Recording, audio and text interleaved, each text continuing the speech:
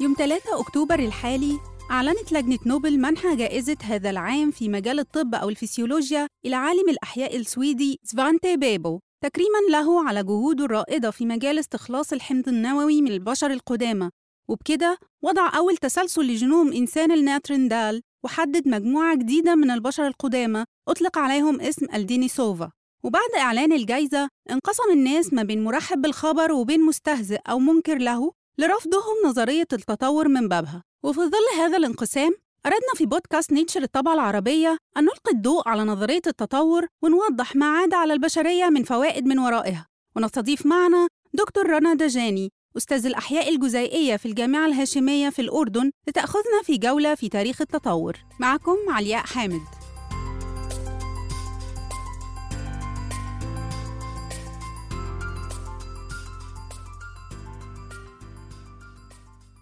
دكتور رنا، علمياً ما هو التطور؟ التطور نظرية مثبتة تفسر آلية نشوء الأنواع المختلفة من الكائنات الحية عبر التاريخ منذ بداية الحياة على الكرة الأرضية. فهي تفسر الآلية البيولوجية، كيف تغيرت المادة الوراثية ونتيجة تغيراتها تلاؤماً مع البيئة التي حولها طلعت الأنواع المختلفة. وما زال التطور بيشتغل وبيعمل، ما زلنا في كائنات حية تعيش وتتعامل مع البيئة التي حولها. ونظرية التطور هي أفضل تفسير توصل إليه العلماء بالإثبات العلمي والملاحظة والطريقة العلمية لتفسير الظواهر التي نراها حولنا اليوم. ونحن الآن نستخدم جميع نتائج تطبيق وفهمنا لنظرية التطور في حياتنا اليومية، في الدواء الذي نأخذه، في المطاعم اللي بناخذها، في حتى الأكل اللي بناخده لما نحسن البذور أو الفواكه أو الخضار التي نأكلها. البعض ثارت حافظته في تغطيات جائزة نوبل عند الإشارة إلى كلمة أشباه البشر، فما سبب ترجمة كلمة هومينيز إلى هذه التسمية؟ نعم، الآن عندما نضع مسميات للكائنات الحية اللي موجودة اليوم هذا سهل، لأنه هاي الكائنات الحية أمامنا بنقدر نعرفها. فالبشر إنسان نعطيه اسم علمي اللي هو الهومو سابينز، وهذه مبنية على منظومة تقسم الكائنات الحية حسب كيف هي بتقرب لبعضها البعض ومتشابهة مع بعضها البعض.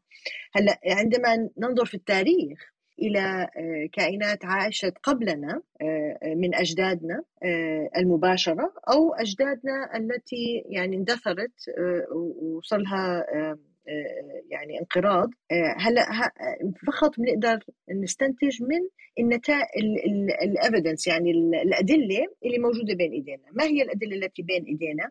هي عبارة عن الأحافير. والأحافير مش فقط يعني الأشياء المتحجرة وأطلع على الشكل الخارجي، وهيك كانوا يعملوا زمان، وهذا مش دقيق، ولكن هذا العلم اللي كان عندنا بالماضي. الآن مع علم الDNA والأحياء الجزيئية نستطيع أن نستخلص مادة الوراثية من هذه الأحافير، ومنه نقدر نطلع على المادة الوراثية ونرى ونقارن هاي المادة الوراثية في الأحافير للأنواع المختلفة التي كانت موجودة قبل وجودنا نحن الآن بالذاكرة التاريخ المدون، كيف كان شكلها، نستنتجه من المادة الوراثية اللي هو الDNA. فمن هذا الإشي قدرنا نطلع على الأحافير التي تشبه الإنسان. تمام. هلا هذه الأحافير التي تشبه الإنسان عطت أسماء ضمن المنظومة اللي صمموها العلماء. هلا هي أسماء مسميات وليست بالتالي ممكن تكون متغيرة حسب كل إنسان شو بيعرفها. فإن كان بنقول أشباه البشر، هذا بمعنى أخذنا الاسم العلمي تبع الإنسان اللي هو هومو سابينز، وقلنا الهومو اللي هو الطبقة اللي خلينا نقول الدرجة الأعلى في المنظومة، هي بتسمي إنه كائن حي بيمشي على اثنين، في نسبة بين حجم عقله وبقية جسمه، في يعني بعض مقومات اللي هي بتحدد أو بتعرف إنه هذا تابع للجينس هومو. تمام. اللي هو هومو بيجي البشر، سيبين اللي هو السبيشيز، اللي هو النوع، اللي هو الطبقة أو بالمنظومة اللي بيكون أدق. وهذا اللي نحن اليوم نحن هومو سابينز. الأنواع الثانية هومو أشياء تانية. هل تزامن وجود الإنسان العاقل في أي وقت من الأوقات مع أسلاف البشر؟ إذا اتفقنا نحن على المصطلحات المختلفة التي نسمي فيها الكائنات المختلفة، نقدر هلأ نمشي لقدام ونتكلم عن الجنس البشري اللي هو هومو سابينز اللي الآن موجود، ونقارنه في الأنواع اللي بتشبهنا، بمعنى نشترك على بمنظومة على مستوى أعلى في شجرة عائلة الإنسان وجميع الكائنات الحية التي بيشبه الإنسان أو اندرج منها الإنسان. وهي شجرات العائلة بنبنيها زي أي إنسان بيبني شجرة عائلة لإله، ولكن بيكونوا أعمق في التاريخ وأقدم، وفيها أقرباء كتير بعاد طبعا. وشجرة عائلة الإنسان متصلة بشجرة عائلة جميع الكائنات الحية. فلما نيجي نحن نقارن الجنس الإنسان الموجود اليوم الهومو سابينز بالأنواع المختلفة، طبعا ماذا نقارن؟ نقارن بالأحافير التي نجد اللي هي بقايا هذه الكائنات في الكرة الأرضية اللي حولنا. هلأ في الماضي كانوا يطلعوا على الأحافير من الشكل الخارجي، ومن خلالها يحللوا كم هذا الأحفور أو اللي هو يمثل جزء من جسم الكائن الحي بيشبه الجنس البشري اليوم. الآن طبعا مع تطور التكنولوجيا خاصة بمجال الأحياء الجزيئية، قدرنا نطلع على المادة الوراثية نستخلصها من هاي الأحافير، فهي تبقى كتير، هي يعني بتضلها موجودة ما بتخرب. ومع التكنولوجيا قدرنا نطلع المواد والطرق الكيميائية لنقدر نستخلص المادة الوراثية من الأحافير. وبعدين نطلع على السيكونس اللي هي كيف ترتيب المواد البنائية للمادة الدي ان اي، لأنه هذا الترتيب هو اللي بيمثل الكائن الحي. ولأنه عندنا تكنولوجيا وكمبيوترات سريعة وبتقدر تحمل داتا كبيرة، بنقدر نصير نقارن كل كمية الداتا اللي عم تطلع معنا في تحليل هذه الدي ان اي والسيكونس تبعها. الإنسان البشري، الأحافير من الكائنات الحية اللي كانت موجودة في الماضي، اللي نقدر نحكي إنها هي من نفس العائلة تبعتنا هومو، لأنها مبين من الأحافير إنها هي بتمشي على 2، وإنه حجم الدماغ لها نسبة معينة، وبقية خلينا نقول الكرايتيريا اللي بتخصص إنه هذا ضمن عائلة الهومو، إنه هدول بيشبهونا لدرجة. طبعا هذا متوقع، إنه الإنسان أصلا قلنا جزء من الكائنات الحية الموجودة، ونحن بيننا وبين البكتيريا في تشابه، فما بالك بيننا وبين الفيران في تشابه، ما بيننا وبين الشمبانزي في تشابه، فأكيد أشبه بشر عاشت في الماضي رح يكون بيننا وبينها تشابه لسه أكبر. فنعم موجود هذا التشابه. هل هذه الأنواع صار بينها وبين الإنسان اليوم تزاوج؟ إذا صار في تزاوج بنلاقي آثار من الدي ان اي لهذه الكائنات الحية زي النياندرتالز اللي كانوا عايشين آخر إشي 30 ل 40 ألف سنة بالماضي، طبعا إلى أعمق من هيك إلى 100-120 ألف سنة. ونوع آخر الديفونيانسن كمان بنلاقي آثار من الدي ان اي تبعتهم في الدي ان اي تبعتنا اليوم. ولانه قدرنا بالتكنولوجيا نستخلص الدي ان اي من الاحافير تبعت هدول الكائنات ونعملها سيكونسينج ونقارنها بالدي ان اي تبع الانسان الموجود اليوم، قدرنا نلاقي انه اي نعم في نسب طبعا قليله، ولكن في نسب من الدي ان اي تبع النياندرتال ومن حتى ديفونيان، ولكن بنسبه اقل موجوده عندنا نحن البشر، موزعه في مجموعات مختلفة من الإنسان حسب يعني المناطق المختلفة. يعني مثلا مش موجودة بأفريقيا، موجودة أكثر في جنوب غرب آسيا، وموجودة في بعض خلينا نقول المجموعات في أوروبا، وهكذا. فهذا التحليل إنه إحنا بنقارن مجموعات البشر المختلفة الموجودة اليوم بهاي الدي ان اي. ده بياخدنا إلى جائزة نوبل والجدل اللي أثير حولها، والبعض شاف إن أعمال سفانتي بيبو ما كانش لها فايدة للبشر يستحق إن هو ينال عليها الجائزة. فهل ممكن تلقي مزيد من الضوء على قيمة أبحاث بيبو؟ الحقيقة يعني شيء جميل ونفتخر فيه إنه جائزة نوبل ذهبت لهذا الموضوع ولهذا الشخص، لأهمية evolutionary biology، يعني البيولوجيا التطورية في فهمنا من نحن كبشر. لأنه إذا نحن أي إنسان ما رح نقدر نفهم حياتنا اليومية. إذا ما طلعنا بالتاريخ، نحن بنعمل هيك حتى في حياة اليومية، بتقول لك إذا ما بتتعلم من الدروس اللي بتعملها في الماضي ما بتقدر تبني للمستقبل.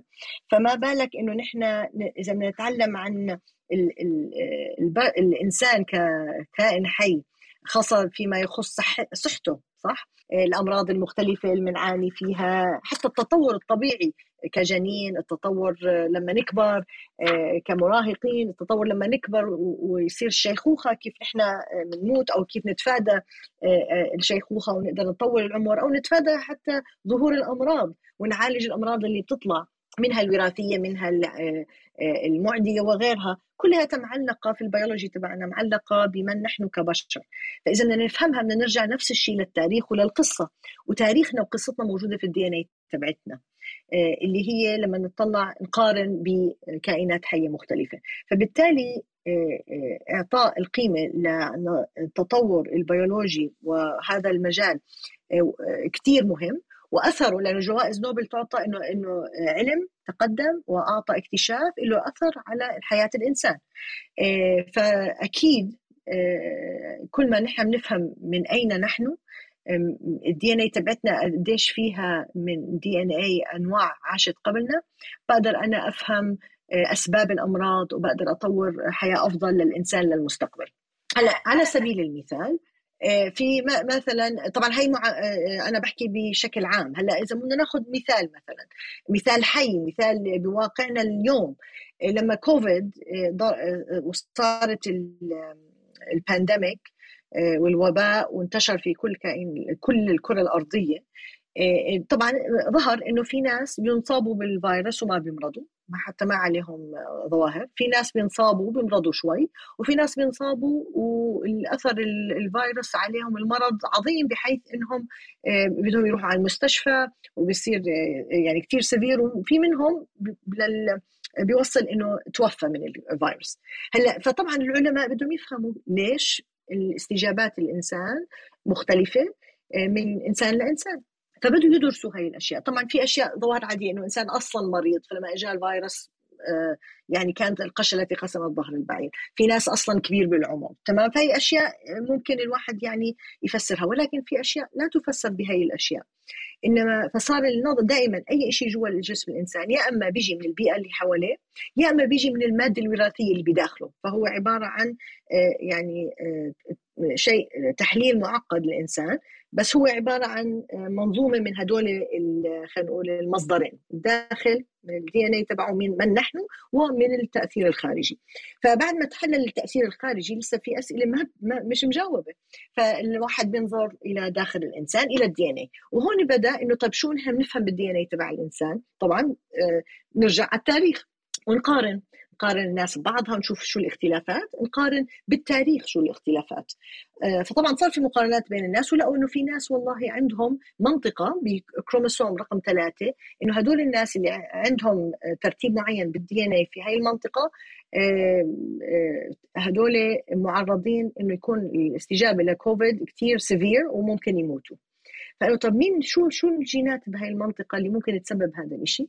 واكتشف وهذه بيبر نشرها نفسه اللي فاز بالنوبل برايز، بابو، إنه هاي المنطقة نحن الناس اللي عندهم هاي المنطقة بهذا الترتيب المعين واللي بينصابوا لما استجابتهم لكوفيد كتير سيفير وممكن يموتوا، هن اللي عندهم بقايا هذه الجزء اللي بيشبه النياندرذال، اللي هي أحد أقربائنا بالماضي من 40,000 سنة، للدي ان اي تبعهم. هلا شو الجزء اللي بيعطي فانكشن، يعني بيعطي وظيفة جوا الخلية اللي بتخليها تتصرف بهاي الطريقة جوا الكائن الحي؟ لسه هذه أبحاث عم تنعمل، لأنه هي بتاخذ وقت، ولكن تبين بس فقط مقارنة سيكونس دي ان اي إنه هدول بيشبهوا بعض، وإنه هذا اللي ورث هذا الدي ان اي من النياندرذال عبر مئات الألوف من السنين هو اللي كان عرضة. وهي كانت فقط مجموعات من الناس اللي كان عندهم هذا الشيء، لأنه ورثوه من أجدادهم اللي قبل. فلما أنا بعرف هيك هلأ ببدأ بدرس، ببدأ بفهم هدول الأشخاص ليش بصير معهم هيك مقارنة بأشخاص تانيين. ولأنه عندما شو المثل، إذا عرفت السبب بيسهل اني اطلع علاج، او بيطلع كيف احمي. اذا بدي اطلع علاج، هدول علاجهم رح يكون غير عن ناس تاني. وهذا بيعزز كتير اشياء، تبين انه نحن لازم نتعرف على كل الدي ان اي للبشريه. ما بيصير بس ادرس مجموعه من الناس دون غيرهم وبعدين اعمم نتائج مجموعه على كل البشريه، لانه البشريه كلها مختلفه. هل ممكن نرد على منكري نظرية التطور بأن هناك أعضاء ما زالت موجودة في جسم الإنسان الحديث تثبت إنه تطور من أسلاف قدامى، خاصة إن الأعضاء دي ملهاش وظيفة معروفة لحد دلوقتي على الأقل، زي ضرس العقل أو الزائدة الدودية مثلا؟ يعني أصلا هيك بدأ علم التطور، كان بالملاحظة إنه نطلع على الكائن الحي من الشكل الخارجي ونقارنه بكائنات حية أخرى. يعني نطلع على تطور الجنين.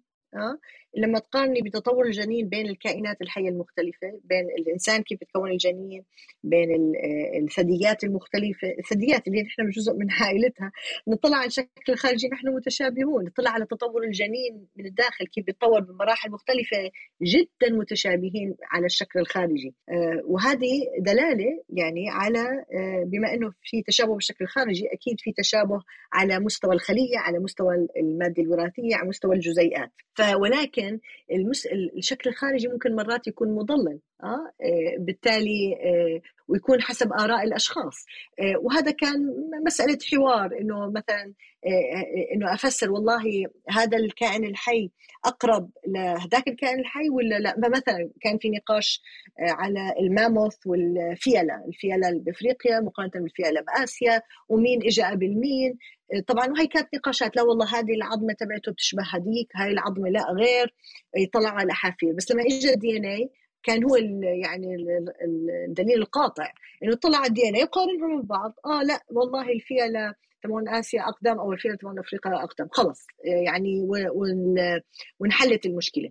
نفس الشيء ترى هذا مش بس بنطبقه المادة الوراثية، يعني ما نستهين ونرجع لطرق غير دقيقة بس لأنها بنشوفها بعيننا، بالتالي الإنسان بيقتنع فيها أكثر. لازم نستعمل عقلنا.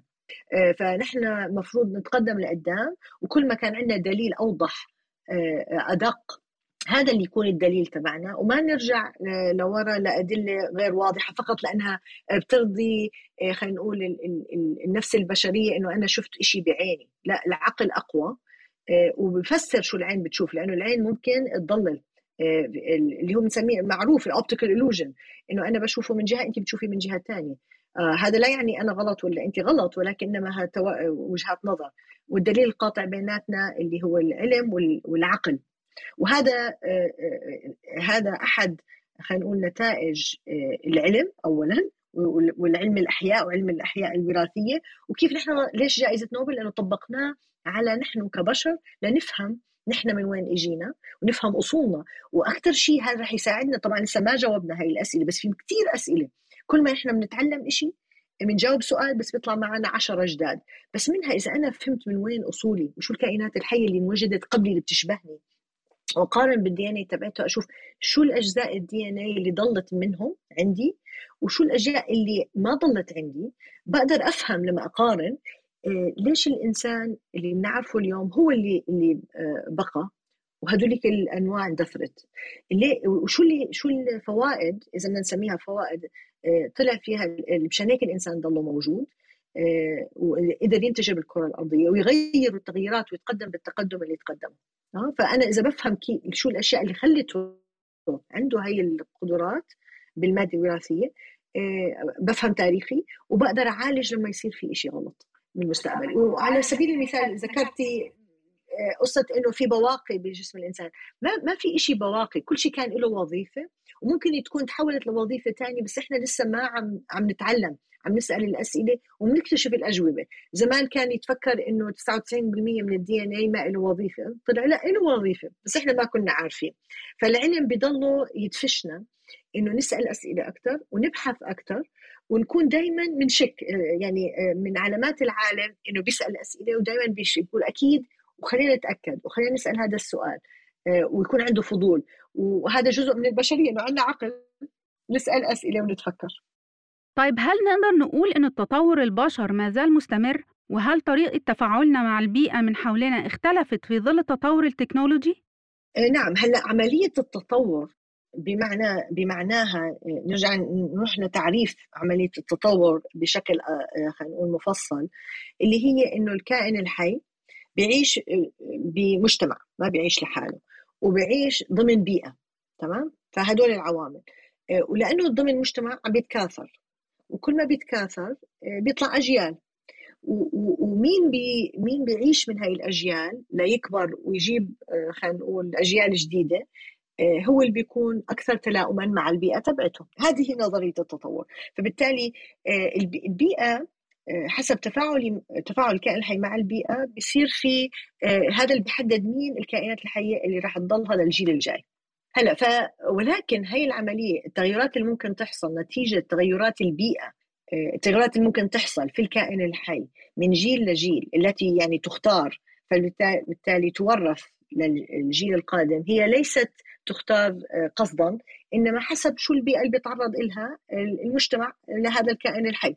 إذا تعرض لبيئة مثلا حارة، راح يصير في تعزيز للكائنات الحية اللي بتتحمل الحرارة، مش قصدا، إنما هي فقط اللي راح تضلها عايشة.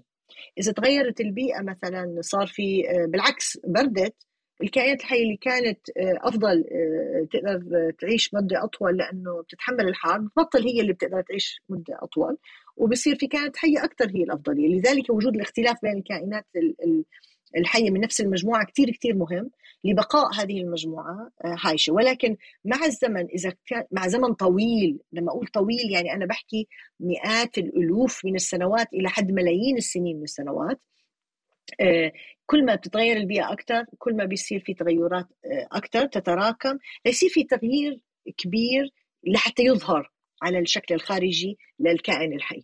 فلذلك نعم، عملية التطور حاصلة ما دام في مجموعات من الكائنات الحية عم تتكاثر وفي بيئة حواليها عم تتغير.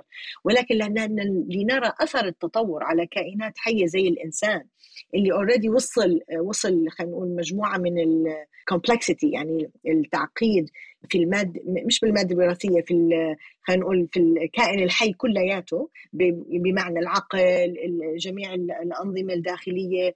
أثر أي تغير رح يحصل من التطور ما رح يبين ضمن حياتنا نحن، أو حتى حياتنا المدونة اللي بنعرفها وتاريخنا، لأن بدها تغيرات أخذت ملايين بلايين السنين اللي طلعت، وأي تغيير بده يكون للأفضل رح ياخد وقت كتير لحتى يبين. بالتالي ما رح نشوفه، ولكن بنشوف آثاره بكائنات حية مختلفة أخرى عم بيصير، لأنهم بيتزوجوا بأسرع وقت، مش زينا، زي الفيروس، زي البكتيريا. فبنشوف عملية التطور قدام عينينا بالبكتيريا، هذا واضح. نحن من نرى آثار عملية التطور بداخلنا لما نطلع على الدي ان اي، وكيف بنشبه أجدادنا وأشباههم، بنشبه الكائنات الحية المختلفة. فبالتالي ونحن زي ما حكيت بالأول، نحن الآن نستخدم نتائج التطور الذي يحصل. التطور هو يحصل، هو حاصل، هو يحصل دائما، وإنما نظرية التطور تفسر هذه الظاهرة، تمام، وتعطينا التفسير العلمي. فالتطور يحصل ونحن نستخدمه عندما نحن بنستعمل نتائج عملية التطور. لما ناخذ الدواء، البكتيريا، بناخذ دواء تقتل البكتيريا بجسمنا، بس البكتيريا لأنها عم تتطور بتبطل، بصير عندها الريزيستنس، يعني ما بتنقتل من المواد اللي بتقتلها. فبالتالي بدنا نغير الدواء عشان نقدر نواكب عملية التطور اللي عم بتصير بالبكتيريا، لنقدر نتخلص من البكتيريا ونكون أسرع من عملية التطور اللي بتصير. فنحن عم نطبق في حياتنا اليومية، في الدواء اللي بناخده، في الأكل اللي بناكله، في المطاعم اللي بناكلها، عم نطبق فهمنا لعملية التطور لحماية أنفسنا. إذن التطور لا يرتبط بالإنسان فقط، ولكن بالكائنات التي تعيش حوله وتتفاعل معه. نعم طبعا. يعني مثلا أنا إذا بدي أدرس شيء معين، ما بقدر أدرسه جوا الإنسان، بدرسه بكائنات حية أبسط تشبهنا، وبفهم العملية البيولوجية اللي عم بتصير بالكائنات الأبسط، ومنها ببدأ بتأكد إنه عم تشتغل بنفس الطريقة لحد ما أوصل لعند الإنسان، لأنه أخلاقيا ما بصير أعمل تجارب في الإنسان.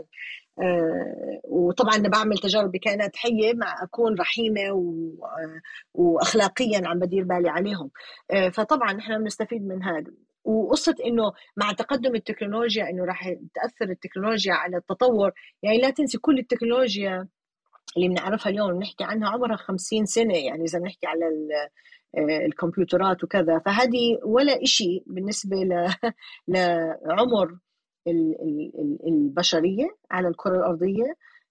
اللي هن ظهروا البشري اللي بنعرفه اليوم 250 ألف سنة، وأجدادنا اللي موجودين من ملايين السنين، وكل الحياة اللي صار لها أكثر من بليون سنة على الكرة الأرضية. فبالتالي زي ما بيقولوا بالمثل إنه إذا بنقارن كل عمر الكوكب بعام، يعني الإنسان ظهر قبل كأنه ملي سكندز من نهاية العام، قبل الساعة 12 بالليل. فشو 50 سنة من التكنولوجيا، تطور التكنولوجيا رح تأثر على البشرية كتطور، يعني على كائن الحي. يعني ما أظن يأثر كتير، رح نضلنا ماشيين ونشوف شو بيصير في المستقبل. ولكن هاي بتصير أسئلة عظيمة وكبيرة عشان تخلي العقول والعلماء شغالة، والأطفال يضل عندهم فضول ويسألوا أسئلة إلى المستقبل البعيد. بمناسبة ذكر الأطفال، هل في طريقة مبسطة لشرح نظرية التطور لهم واستغلال خيالهم الواسع في هذه الفترة، أم الأفضل إن احنا نستنى لحد ما يكبروا ويكون استيعابهم أوسع؟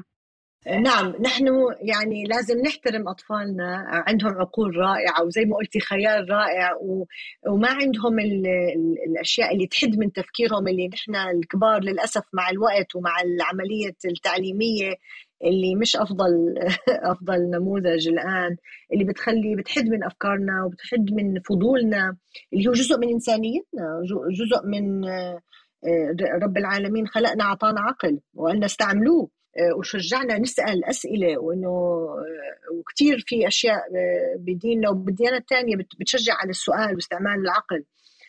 بالتالي حتى لو سألنا أطفالنا أسئلة وإحنا ما عرفنا الجواب، نقولهم بصراحة أنا ما بعرف الجواب، بس تعال أنا وياكي أو تعالي أنا وياك نروح نفتش على الجواب مع بعض. وهذا اللي بيخلي الطفل يفكر شو بده يعمل بالمستقبل، إنه هو بده يكتشف الأجوبة تبعته، وبتعزز عنده هذا الفضول. هلأ من ناحية التطور اللي الدليل لازم يكون الطفل. إذا الطفل عم بيسأل هيك أسئلة طبعا لازم نحاول نجاوب وياها، ما في إشي نقول لا هذا صعب عليه بما إنه سأل السؤال.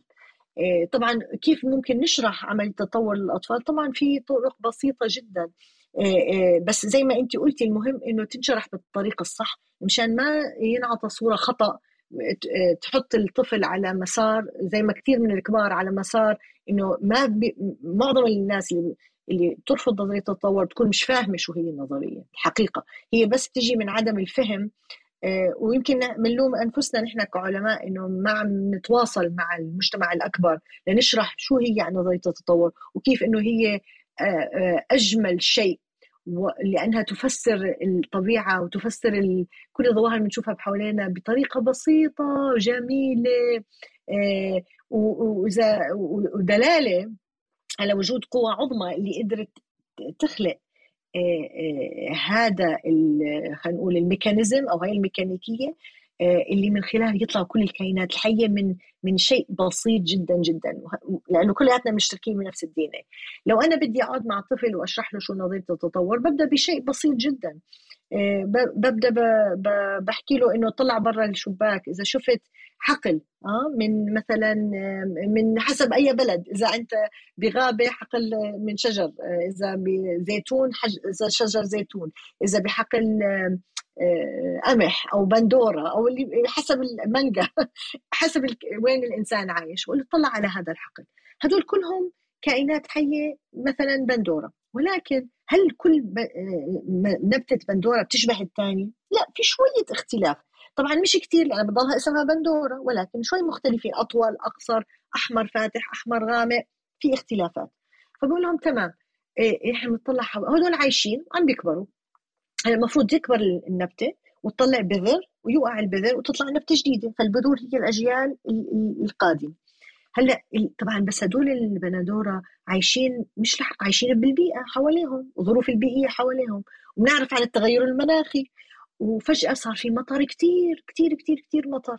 فالنباتات هدول المختلفين اللي بهالحقل، انه اذا في بعض منهم ما بيتحملوا المطر الكتير الماء الكتير رح يموتوا قبل ما يطلعوا البذر. فهدول النباتات ما رح بذورهم ما رح تطلع، بالتالي ما رح يكونوا اي نسبه من جيل المستقبل. مين النباتات اللي رح تضلها عايشة بالمي الكتير، اللي عندها شوية مناعة وبتقدر تتحمل المي الكتير؟ هدول بيكبروا ما عندهم مشكلة وبيطلعوا بذور، وبذورهم هي اللي بتساهم في النسب الأكبر في الجيل القادم. فبعد مثلا السنة الجاي نرجع نطلع على الحقل، هدول البندورات الموجودين هدول كلياتهم بيتحملوا المي الكتير، فصار عندهم خاصية خاصة فيهم. كانت نسبتها في الجيل اللي قبل قليلة، هلا صارت أكتر. ومين اللي عزز إنه يصير نسبتها أكتر؟ كيف البيئة تغيرت. هلا السنة الجاي صار قحط، بالعكس حار كتير. نفس الشيء النباتات البندورة في منهم ما بيتحملوا الحار، راح يموتوا.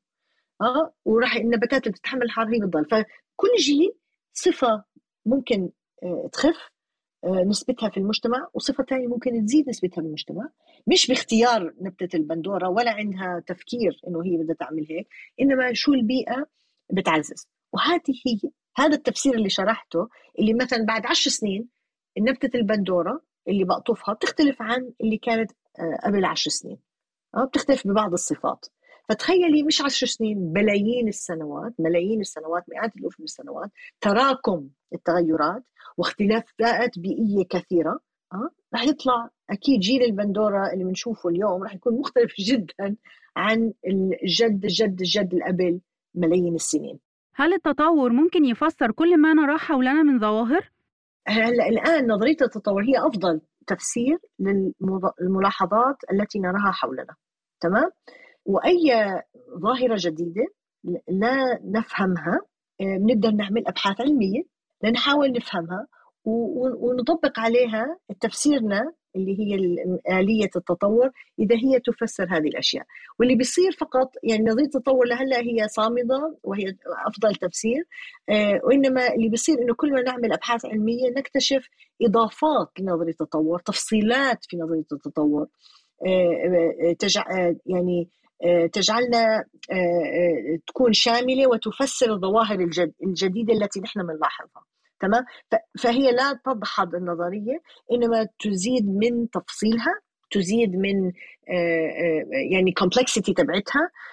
لأنه طبعا يعني طلع حوالينا الكائنات الحية كلياتها بأنواعها المختلفة، أكيد كل واحدة إلها شوية تغيرات مختلفة، وهي هذه بتاخذنا لتفاصيل تفاصيل تفاصيل نظرية التطور التي تفسر هذه الظواهر اللي بتكون مثلا خاصة بكائن حي معينة، أو خاصة بظرف بيئي معين، أو خاصة بمجموعة من الكائنات الحية ضمن يعني عائلات مختلفة، ولكنها كلياتها خلينا نقول نظرية التطور الأساسية مثبتة عليهم كلياتهم، إنما هي فقط تفاصيل تفسر بدقة أكثر وتحليل أكبر المنظومة المعقدة التي نراها أمامنا من الكائنات الحية بالظواهر الطبيعية التي حولنا. فلذلك ممكن يصير اكتشاف علمي لبحث علمي لجواب سؤال لتفسير ظاهرة في كائن حي معين، هذا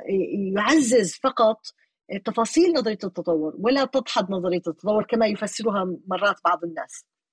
يعني مثلا إذا اكتشفوا مثلا واحدة من الأشياء إنه مثلا اكتشفنا إنه والله آخر جد مشترك بيننا وبين الشمبانزي كانوا معتقدين إنه مثلا قبل مثلا نص مليون سنة، طلع لا شوي أقدم.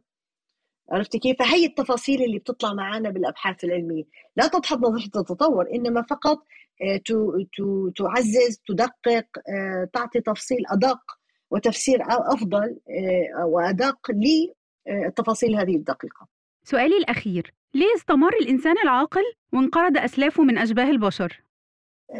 طبعا أكيد يعني الإنسان البشري الهومو سيبينز اللي نعرفه اليوم عنده خلينا نقول ظواهر qualities بتجعله بما نفسره أفضل للانتشار في الكرة الأرضية، منها اللغة، منها حجم الدماغ وتعقيد الدماغ، هو مش حجمه يعني التعقيد تبعه، عدد الخلايا العصبية اللي فيه تعطيه قدرات عقلية أكبر، التواصل الاجتماعي مع الكائنات الحية من نفس جنسنا الآخرين، استخدامنا لأيدينا، نمشي على 2، هي بعض الأشياء. طبعا في أشياء مشتركة مع كائنات أشباه البشر، وفي أشياء غير مشتركة. مشان هيك كتير ضروري أدرس كائنات البشر اللي من أجدادنا وأقربائنا بتشبهنا، ونحن مشان نعرف ليش نحن. هل تجاوب السؤال؟ أكيد لا، مش 100%. زي ما قلت فيه بعض الأجوبة اللي هلأ ذكرتها، ولكن دايما في سؤال، طيب هل هذا لحاله بكفي إنه الإنسان ضله موجود والباقي انقرض؟ دايما السؤال ما بنعرف 100%. ولذلك النوبل برايز لفابو إجا إنه إحنا هذا مجال علمي كتير مهم. كل ما بنبحث فيه أكتر ونحط مصادر فيه ونحط علماء يفكروا فيه، كل ما بنفهم نجاوب هذا السؤال اللي طرحتيه أكتر، ونقدر نحن نفهم حالنا، ونقدر نفهم كيف نتطور بشكل إيجابي للمستقبل، ويكون عندنا شعور بالمسؤولية للبيئة والكرة الأرضية نحن عايشين فيها. يعني نحن مع تقدمنا التكنولوجيا للأسف عم نخرب البيئة اللي حوالينا والكرة الأرضية اللي هي بيتنا. لذلك فهمنا ليش نحن ضلينا موجودين وغير الأنواع انقرضت رح تساعدنا نراجع أنفسنا ونكون مسؤولين أكتر، يكون عندنا مسؤولية ونكون عن جد خلفاء في الأرض. شكراً دكتور رنا دجاني، أستاذ الأحياء الجزيئية في الجامعة الهاشمية. يمكن أن نعتبر هذه الحلقة مدخل مبسط إلى نظرية التطور، وليه هي مهمة في تفسير كثير من الظواهر من حولنا، وللوصول لحلول لبعض المشاكل اللي بيواجهها البشر. وهنحاول في حلقات أخرى أننا نتعمق أكثر في الموضوع ده. لكن حتى هذا الوقت يمكنكم زيارة موقعنا arabicedition.nature.com والاطلاع على مختلف المقالات المنشورة عن هذا الموضوع وغيره.